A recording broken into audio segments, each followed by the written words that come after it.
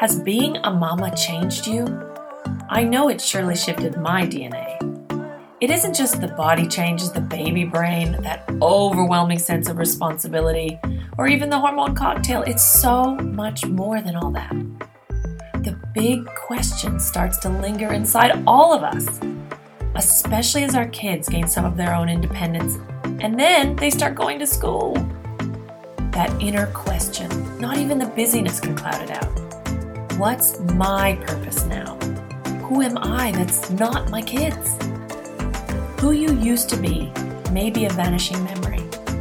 Who you now want to be can often be a foggy mist that you can't quite clarify.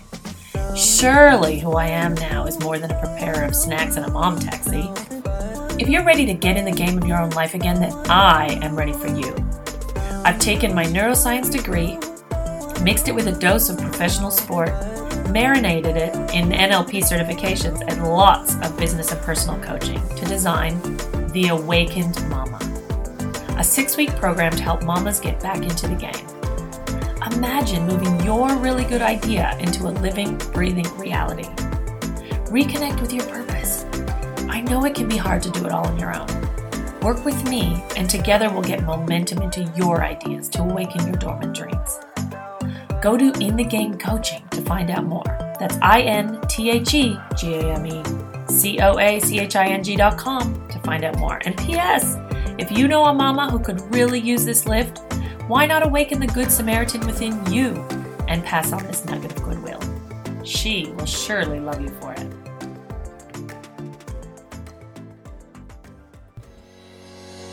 Welcome to the newly cleansed and refreshed In the Game podcast, where we invite you to transform your dreams into reality. Every week, we aim to touch, move, and inspire you to new possibilities for your life. My name is Sarah Maxwell, and is it really time for me to now intro my own show? Heck no! Bring in the Aussie talent to get it done. With their groundbreaking first season as The Nat and Sarah Show, the foundation has been laid for a life of manifesting your dreams. Join us as we delve into the nuts and bolts of what it really takes to bring those dream boards into reality. It's time to dust off your dreams and get back in the game of life. Are you a member of the community? Head to Facebook and search In the Game podcast to download your 3-step journal to begin the workshop-style teachings and gain exclusive access to your hosts and featured guests. Get ready to take action on your possibility.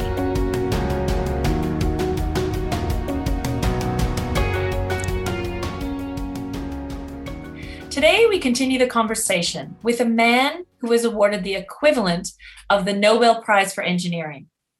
Professor James Trevelyan from Perth is well known for his pioneering research on sheep shearing robots from 1975 to 1993 at the University of Western Australia, where he was awarded many international engineering and robotic awards. He then moved into research of landmine clearing methods, where he made a big impact in countries like Afghanistan, Cambodia, the Balkans, and many African countries. He then took on schools in Islamabad, where together with his father-in-law, they architected toilet access for young kids. And now, as Western Australian of the Year at the ripe age of 65, he founded Close Comfort, where he and his students engineered a personal air conditioning unit, which has been made affordable for countries such as Pakistan, which aligns with his belief that safe respite from dangerous heat conditions should be a basic human right. In 2013, his TED Talk titled Ending Poverty, What Engineers Do, or What Engineers Can Do, was a real reflection of his commitment to contributing engineering services on behalf of the rights that all humans possess. So, James, welcome to the show. We are super grateful to have you here. I look forward to getting to know you a little bit more today. Thank you, Sarah. It's a pleasure to be with you.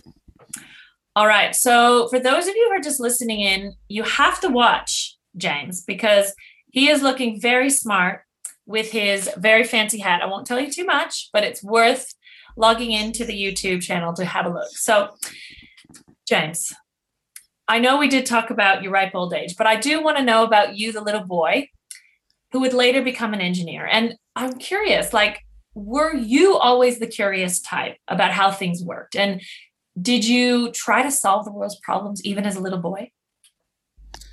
Well, yes and no.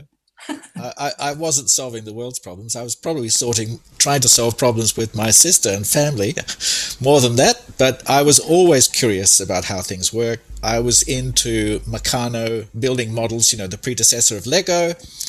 And then I progressed even to building things like a blast furnace, melting steel in the backyard, much to my mother's horror.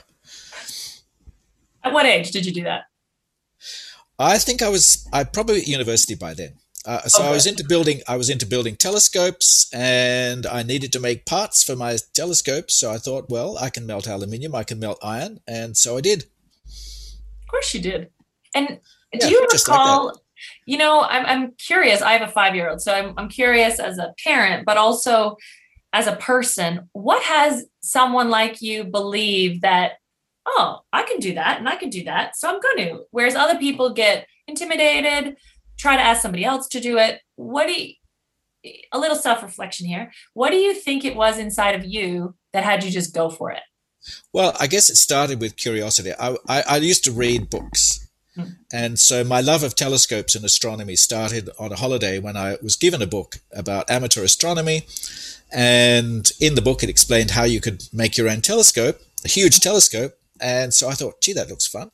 But I think for me, it was actually building the telescope was more part of the fun, and making, I must say, terrible messes in our kitchen at the time, because I was making the mirrors myself, grinding and polishing the mirrors and the lenses all by hand. And that was quite a project. But, it was intensely rewarding to get these magnificent views of the moon and the planets in my own backyard. So, but it was always probably the building more and the making more than the looking through the telescope that was attractive to me. So I kept on building bigger telescopes, and then I had to work for a living. I didn't have as much time as when I was a student. Just because you're talking planets, and you might have just said the answer there with you really enjoyed the process of making things. But when you hear about like Elon Musk or people that really want to go into space and kind of supersede what's already been done, is that something that you feel that you've always wanted to do in the environment that you're in? Have you always wanted to go further than people have gone before? No. Really, I thought we have to focus on issues on our own planet first. So yeah, it's fun to look outside. You need to. It's really important, I think, to understand that we're just a tiny little dot in this universe. There is so much out there, yes, but let's get things sorted out on this planet first before we go and muck up any more. Well said. So here you are, at the University of Western Australia, and what steers you toward sheep shearing robotics? I mean, good question. Good question. Well, at first, when I first heard about the idea from the person who'd been my professor, David Allen Williams, that farmers wanted to build sheep shearing robots, I said, "You've got to be joking. I mean, robots on farms shearing sheep?" And then I learned how much farmers pay for the machinery used for harvesting wheat or other crops. And it wouldn't be unusual to find a farm with $1 million worth of machinery that only gets used for a couple of weeks a year. And I thought, oh, that's a lot of money. Maybe they could afford a robot. So I thought, well, it's a good challenge. And at first it was I was still skeptical, but then I realized, okay, yeah, I think it could be done. And I never really questioned that. I had this idea in my head about how you would do it, and it took a while to get a robot which really did what I wanted it to do.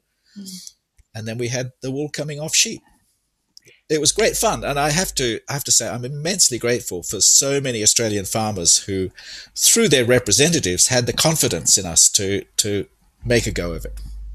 And so you intrigue me, because you don't just do the research and create the thing. It seems to me that you have a practical side to you where that robot gets in the hand of the farmer. You seem to have this kind of, you don't just leave it at the research and that kind of fulfilling feeling of, I created the robot. Okay, I'm a how person as well. I do hows for human behavior. Okay, James? So yes, that's my how. what has you not just end on the research and actually take that next step and actually have it be in farms? Well, I look at it again. I think I owe this to my professor who taught me, David Allen Williams. He said engineering is really all about people and money and machines and systems, and it's money in the end that drives it. Somebody puts up that money, and ultimately as engineers, it's our job to provide something in return. And so it's all about, engineering is really about, first of all, creating the confidence among the people who have the money and the resources that we will actually produce something useful, and then delivering on that promise. So yeah, it's very much always been in my mind that, delivering value at the end is a crucial part of it. But it took decades before I really understood that. Yeah, but that's another part of the story. And it is because, and we will get to, I want to talk about your TED Talk after, because I felt that that's what you were really driving there, is the need as well. You were talking about the finances and what people were spending and the cost. You kept saying the cost. Definitely. And it's not always a financial cost. Yeah, and there's another thing, Sarah. I used to tell students, engineering is so much more fun when you spend other people's money. Well said. And as engineers, you get to spend lots of it. That's why engineering is such a fabulous occupation. But in the end, you do actually have to produce something. You can't just walk away and leave a hole in the ground. Well, sometimes that does happen, but hopefully not too often. That's awesome. I should have stayed in engineering. Maybe if you were my professor, I would have stayed a bit longer. The brain drew me out. But what exposed you to some of the world's fundamental problems, such as, water and plumbing and toilets and heat? Like, tell me a little bit about travel, because I sense that you didn't just park yourself in Perth your whole life. No. I'm married to a gorgeous woman from Pakistan. Samina, and we would go there regularly. Got it. And as I said, at first I got involved in landmine clearance because there were quite a few Australians, New Zealanders, Canadians based in Islamabad, where the family home is, and they were working on demining in Afghanistan, demining the process of removing landmines. And it wasn't long before I realized that we could make a contribution there. I must say that, again, I owe that to my wife, because she twisted my arm and pushed me into this issue because of her involvement with the Red Cross. The Red Cross was stumbling against issues of landmines, which was impeding aid delivery in many, many countries. And when I said, look, don't be ridiculous, robots have no place in minefields, she wasn't deterred at all. She simply got the chief of the army, General Sanderson at the time, and he twisted the other arm. So I had very little choice. And so, and I found that we could make a contribution because we were able to work with Afghan deminers in Pakistan. So the Afghan deminers at that time were based in Pakistan. And we were employing people who spoke the same language, so we could understand some of the issues from their point of view. And that was a major contribution, because the expatriates who were there were military people, didn't know the language, and really didn't have access to that kind of insight. So let me give you an example. One of the issues was that there were a lot of injuries happening because the deminers would do their work squatting. I don't know whether you or your listeners might remember that movie, The English Patient. Yep. And in the opening scenes, you actually see demining being done. It's not too different today. There's a little bit of better instrumentation. But the fellow is supposed to lie on the ground and use a bayonet to poke at this thing underground, which may explode. And the whole idea of lying on the ground is so that if it does go off, the blast goes up. And so you avoid the worst of the effects of the blast. It's only a small blast, but if you cop it in the face, it can be really bad. So the question was, why would these guys squat? Why wouldn't they lie down? And there was some idea, maybe it's a religious belief. Maybe they don't want to expose their backs, to a potential enemy or something like that. When we actually talked with the deminers, they put it in such simple terms. They said, look, here we are. We have these great uniforms. We're really proud of our uniforms because they set us apart from the rest of the population. And we don't want to lie on the ground in our uniforms because they'll get dirty. So they were no more happy about lying on the ground in their uniforms than a businessman would be happy lying on the ground in his suit. Wow. And then they said, well, look, you lie on the ground, you get hot, you get all these ants crawling all over you, you get these prickles. So, and we squat for everything. We squat to eat. We squat and talk to each other. That's our national tradition. So it seemed much more sensible to say, okay, how do we protect them from mind blasts when they're squatting? Which we did. We worked on that.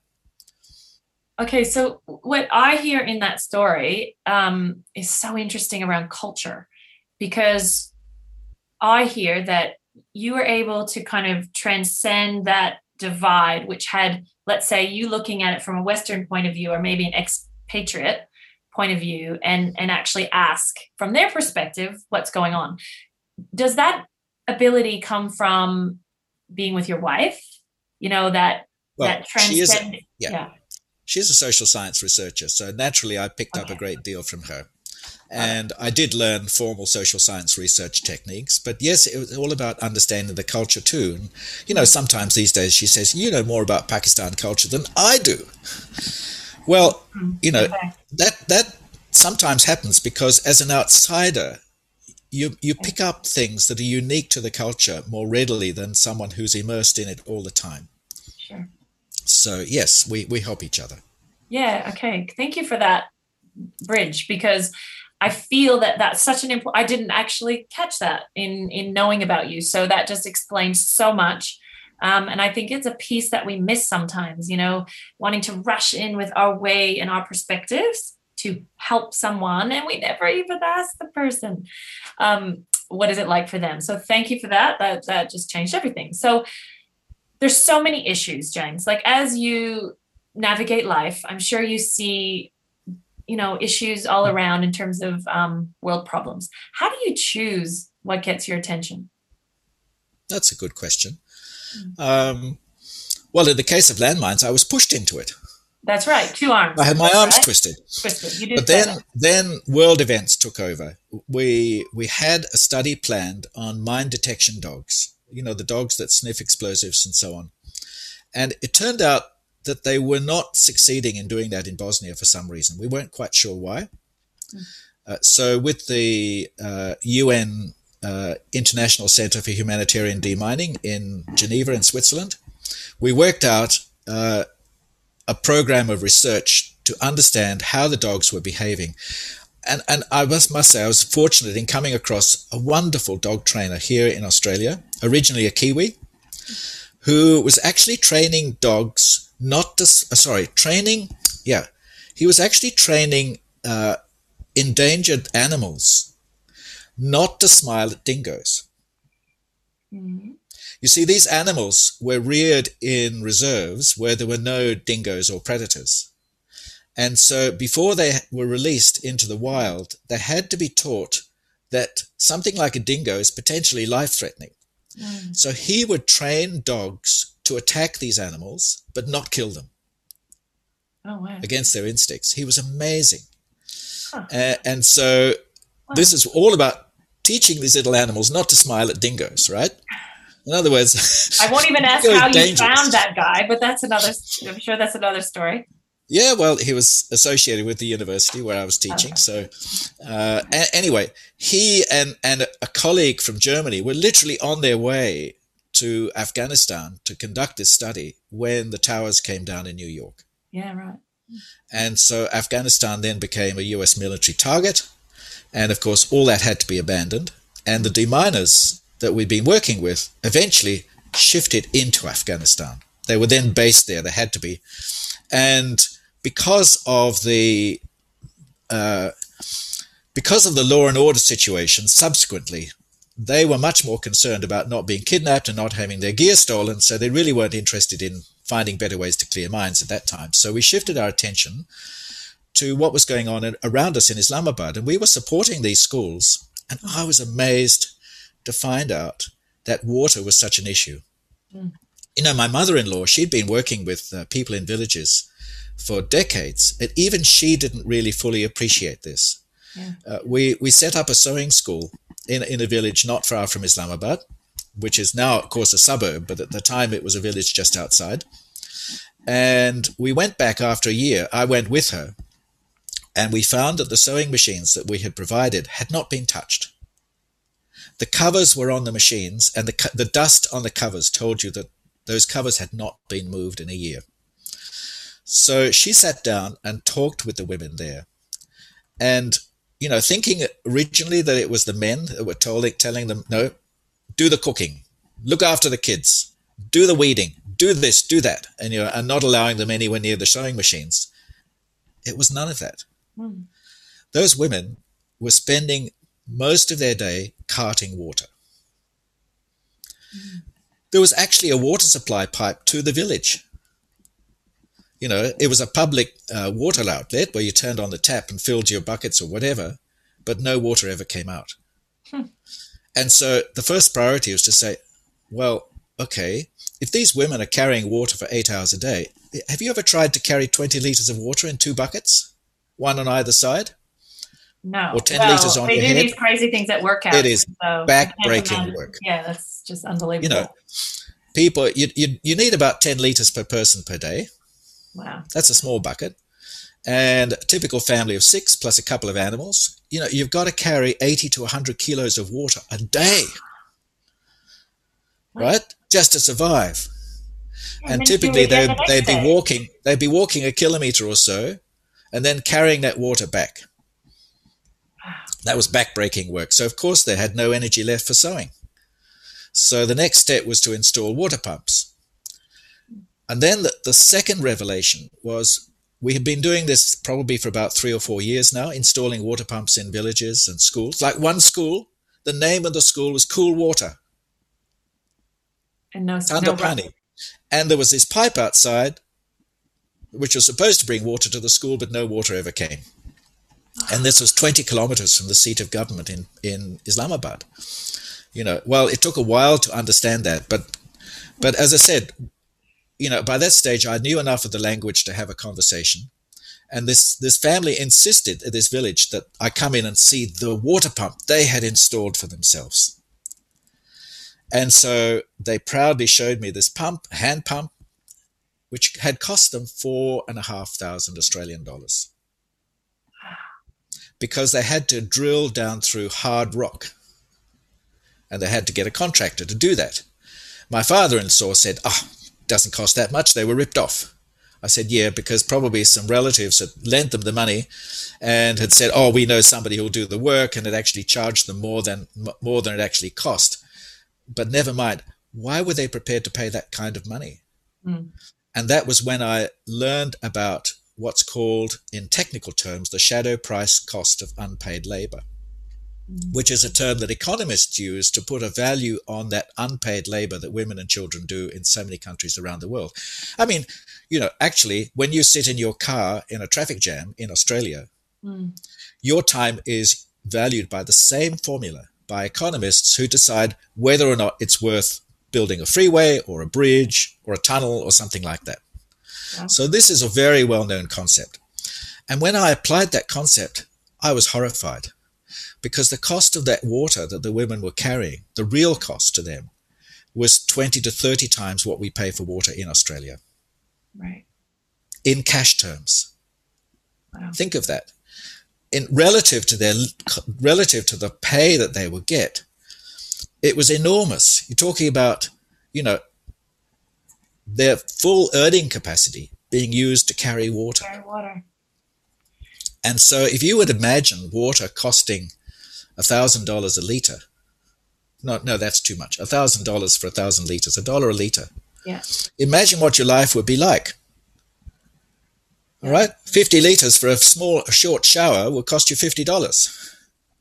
Yeah, good comparison. Right? So I thought, well, why is this happening? Why is pipes, valves, dams, these are the things that make a water system work. Why are the engineers there unable to make this water system work? Yeah, that's what my question. I was like, but Yeah. why is this not a priority then? So I started to, because I was there, I could talk to the engineers. I was employing engineers, and they'd made my hair go grey with frustration because for some reason they wouldn't. It was really hard to get them to produce practical results.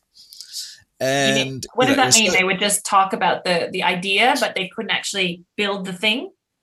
well, like, for example, one engineer produced a testing machine. Remember, we were working with safety equipment for the deminers.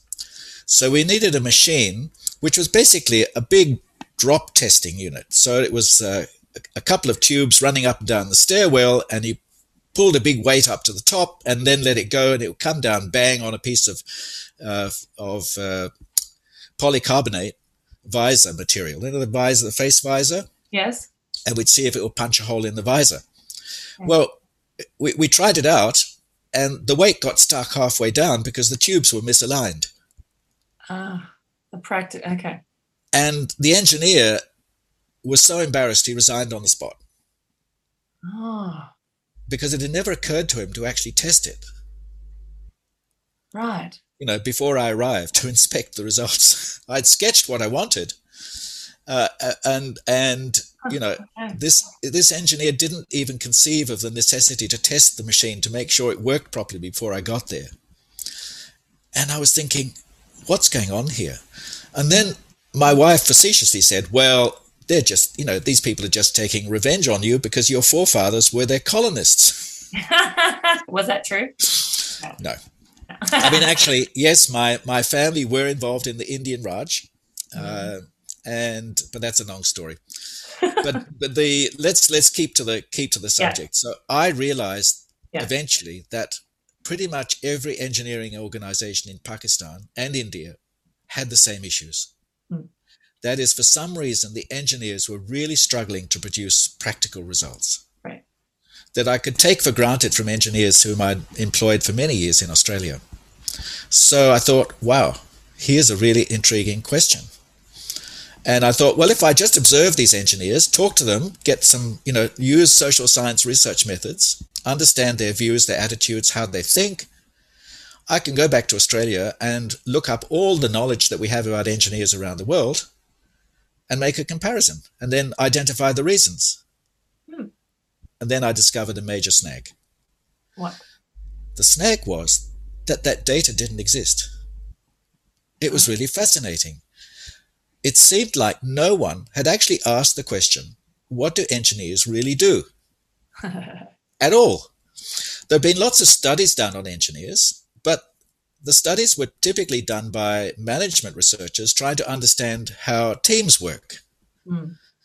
Or there's another famous study done by, you know, one of the most famous people that everybody in the management school will probably immediately recognize, Henry Mintzberg, who said, what do CEOs do? You know, what do CEOs of major corporations do?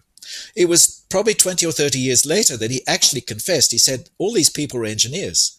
But it never occurred to me to ask, what are they doing as engineers? I was only interested in what they were doing as CEOs. Right. So we uncovered a handful of studies. But it was really quite interesting that there was this enormous gap in something so obvious. So, you know, as being employed as a researcher, here was a goldmine. You know, a simple question, obvious question that nobody had answered. But then, of course, came the really challenging part. And that was this. Here I was in an engineering school teaching engineering, right? Yeah. And you sort of say, well, how come you're teaching engineering when we don't really know what engineers do? Well, I had worked as an engineer in private companies, and I always knew that what I was teaching was not really what those students were going to be doing as engineers. But, well, it's on the curriculum. It has to be taught. You know, I just accepted that. So gradually, as I uncovered more and more about what engineers really do, then, of course, it became more obvious that the way we teach engineers, more than what we teach, it is the way we teach that actually means that they acquire values, assumptions, and notions about engineering which are completely at odds with what actually happens in real engineering workplaces. Right. So have And you been able to change that? no. Oh, sorry. Don't ask. Okay. No. But basically, where does it get us? It first of all, it explains why engineers in countries like India and Pakistan have so much trouble. Mm-hmm. We take it for granted that people will cooperate and work together and share information. And this is what happens in engineering in countries like Australia, America, and so on. Not as much as we would like. Like some companies have really complicated procedures to force engineers to talk to each other. But it's so much harder in a culture like you would find in South Asia. And these cultural patterns seem to be present in every low-income country that I've visited, even in China. So let me tell you a little anecdote. Yes. And this was observed by one of my graduate students. So we have an engineer standing beside the road, and he has a gang of fellows with shovels and picks. And he has a map in his hand, and on the map, it shows that there's a water pipe under the road at that point, and he suspects that this pipe is leaking. So he explains to these people, I want you to dig up the pipe. So they set to work with picks and shovels, and they start digging. And of course, during the day, the engineer gets phone calls because the engineer's mobile phone number is known to everybody in the district, right? So he gets pestered with phone calls from all the residents saying, why are you digging up our road? When's it going to be fixed? So he has to patiently explain, and then goes back late in the afternoon to see have a look at the pipe that's been exposed, only to find that there's no pipe. Oh. There's a big hole in the road and no pipe. Got it. Oh, they took the pipe. Now, the fellows who did the digging knew that the pipe wasn't there because they had been bribed to put the pipe in a different location by some wealthy person who wanted a private water connection. But it wasn't up to them to tell the engineer that he was wrong. In fact, if they suggested the engineer was didn't know his job and said told them that, well, the pipe's over there, you idiot, they would have lost their jobs immediately. So they're too scared. You see. Now put that situation in the Australian context. You have an engineer standing beside the road with a map, and this time there's only one fellow who turns up, but he's got a digging machine. And he gets his digging machine off the back of the truck and gets it ready. You see, and the engineer says, well, we got to expose the pipe. It's down under the road here. And the guy says, oh, here's another bloody idiot engineer who doesn't know his stuff. Mate, I know the pipe is over there because I installed it. And he'd get away with it, you see. The engineer would sort of say, oh, okay. Well, why don't you dig a small hole and prove to me that the pipe is really there? So do you see that's the cultural difference?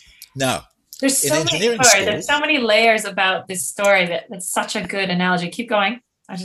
In engineering school, there is what we call a hidden curriculum or a hidden agenda. So we assess students as you would have been assessed in exams. And we reward students with grades for individual performances where they write something. So when they graduate, they actually think that collaboration is a form of cheating. Got it, because they're engineering relies on collaboration. So first of all, we don't teach them to collaborate. We actually we inadvertently teach the opposite. And secondly, of course, in a country like India or Pakistan, getting collaboration is so much more complicated and difficult than it is in a country like Australia. So these are the challenges that we face. And if we can solve these challenges, the difficulties in countries like India, Pakistan, even in China, is that everything is actually more expensive than it is here in Australia. It's very hard to believe that. But to get something of the same standard, the same durability, the same quality, the same reliability, generally costs more. There are exceptions, of course. So that's why you find that productivity in these countries is so far behind productivity in Australia America, Europe, and so on. So the layers, like my mind, because I come from a different area. So I come from collaboration teaching, let's say. Yeah. So my area, maybe even your wife's area, would be quite interesting to intersect here. And you just think, why aren't we cross-pollinating a little bit some of the genres? Because whereas one area is teaching, let's say, communication skills or collaborative skills, to me, there's a culture question, but even in the Australian dynamic, I would say there's also issues with pride. And like collaboration is not an easy thing, even in Australia. And then I'm hearing from a cultural perspective, like when that guy quit on the spot because he was so ashamed or embarrassed that his prototype didn't work, I just see how strong like looking good and pride is. Face, yes. Saving face. Saving face, yes. Look, even in the Australian context, we have some real issues here. I've studied engineers, so I can't generalize to other occupations. But definitely here in Australia, I suspect that we have several layers of issues around collaboration because we use exams as a method of assessing not just engineering students, all university students. And I see now this pattern emerging, which is compounded by the temptation to use text as a communication tool. So, we learned in the 1950s and through the, psychological research that if you rely on text communication, trust evaporates very quickly. And although there are ways to build trust, but it's much, much weaker than face-to-face contact. And the pattern that I've seen amongst young engineers is that they resort first to email. They'll email someone because they're maybe too shy about going to ask face-to-face. And then they get frustrated because their email doesn't get answered.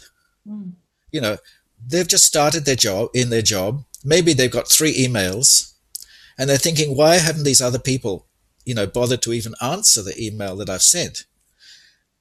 And that it's not till a few years later, they realize after you've been in the place for a few years, you get 200 or 300 emails a day. Yeah. And then they become the ones that don't answer either. Exactly. I've written a new book called Learning Engineering Practice, and I was trying out some of the material in the book with a student a year or two ago. And he came back to me and he said, I can't believe it.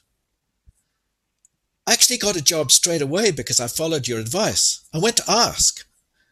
I said, what sort of a job have you got? He said, I'm running a shutdown on a mine somewhere out from Port Hedland. I said, that's a job they give a senior engineer. He said, yeah, I was a bit shocked. I said, but, now that I go and talk to people, I get so much more done, even though I'm the most junior engineer in the organization, because I go and ask people. And they help me, that's been lost for so many young people, that ability to go and ask and get help from people. And I feel like if that to me then indicates that would be such a point of difference, because it's not common, just that young person doing something that nobody's doing allowed him to rise above. Wow, it's really interesting to hear all of those conclusions and just how you've really kind of tackled into a problem.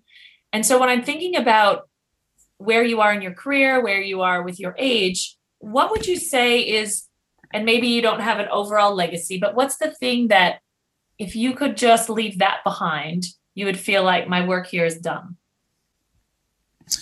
Well, our personal air conditioners for a start. Okay. Why that though? My engineering research, of course, because that's published in books. Yeah. But, the personal air conditioning technology that we've developed. Well, when you live in a country like Pakistan and you realize that, most of the people don't get a good sleep for months at a time. All right. We're talking about productivity. All right. What are the things that really hold development back, economic and social development back in countries like India and Pakistan, is low productivity. People take much more time and effort to produce the goods that you take for granted. And part of that is because they don't sleep for months at a time.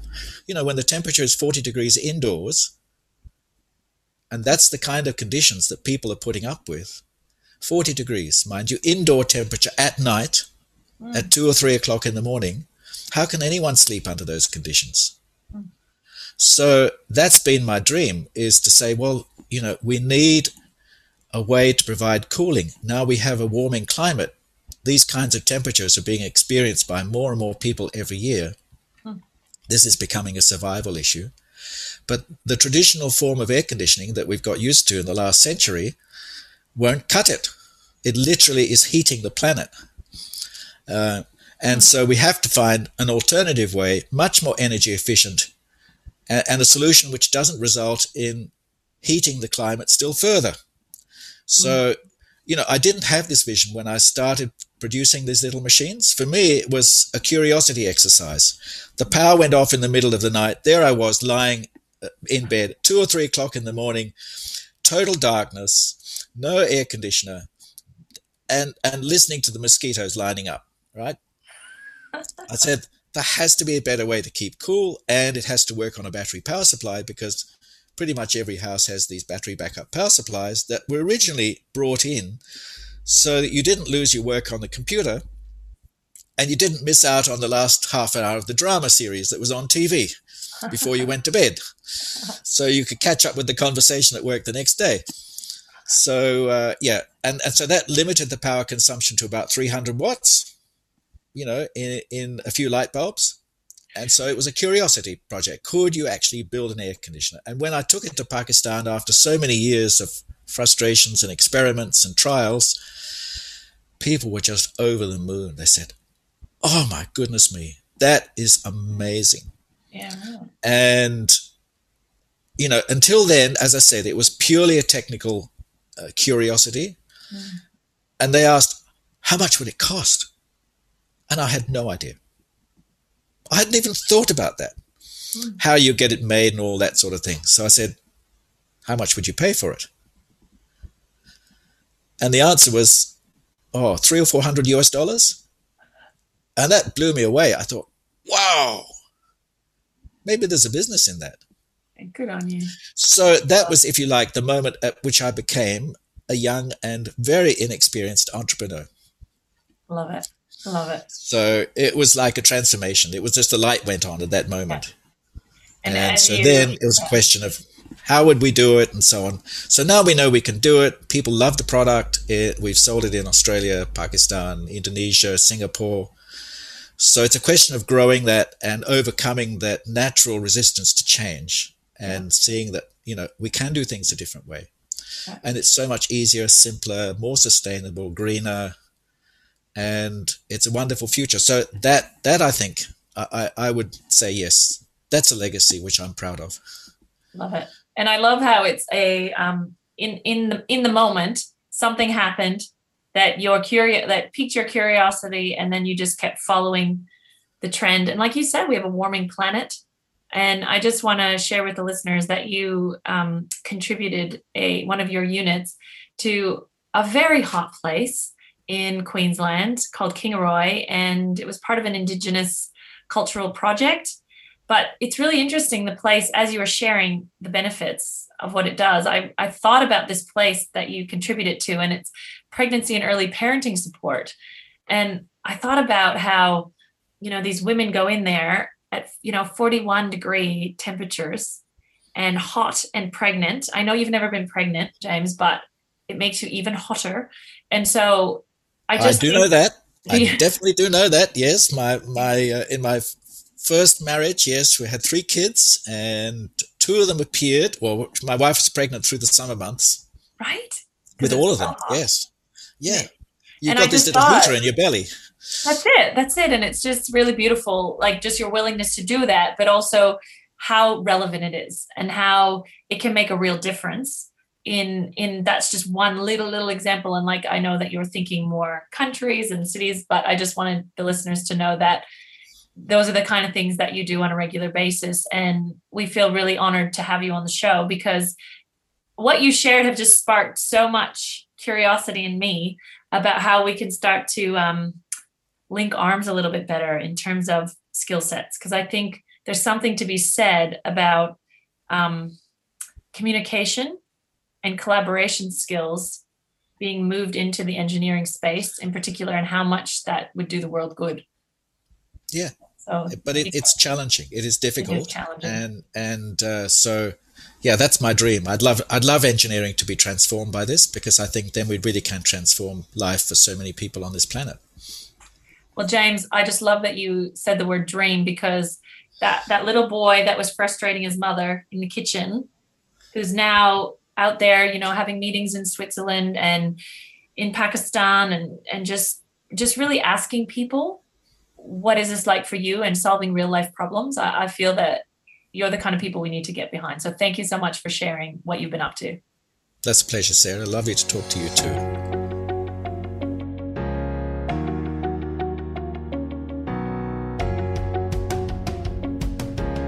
We so appreciate you listening to the show.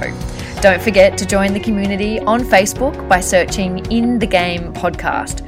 There you can download your 3-step journal and participate in our weekly live video chats. Hold on. You've got to rate and review the show.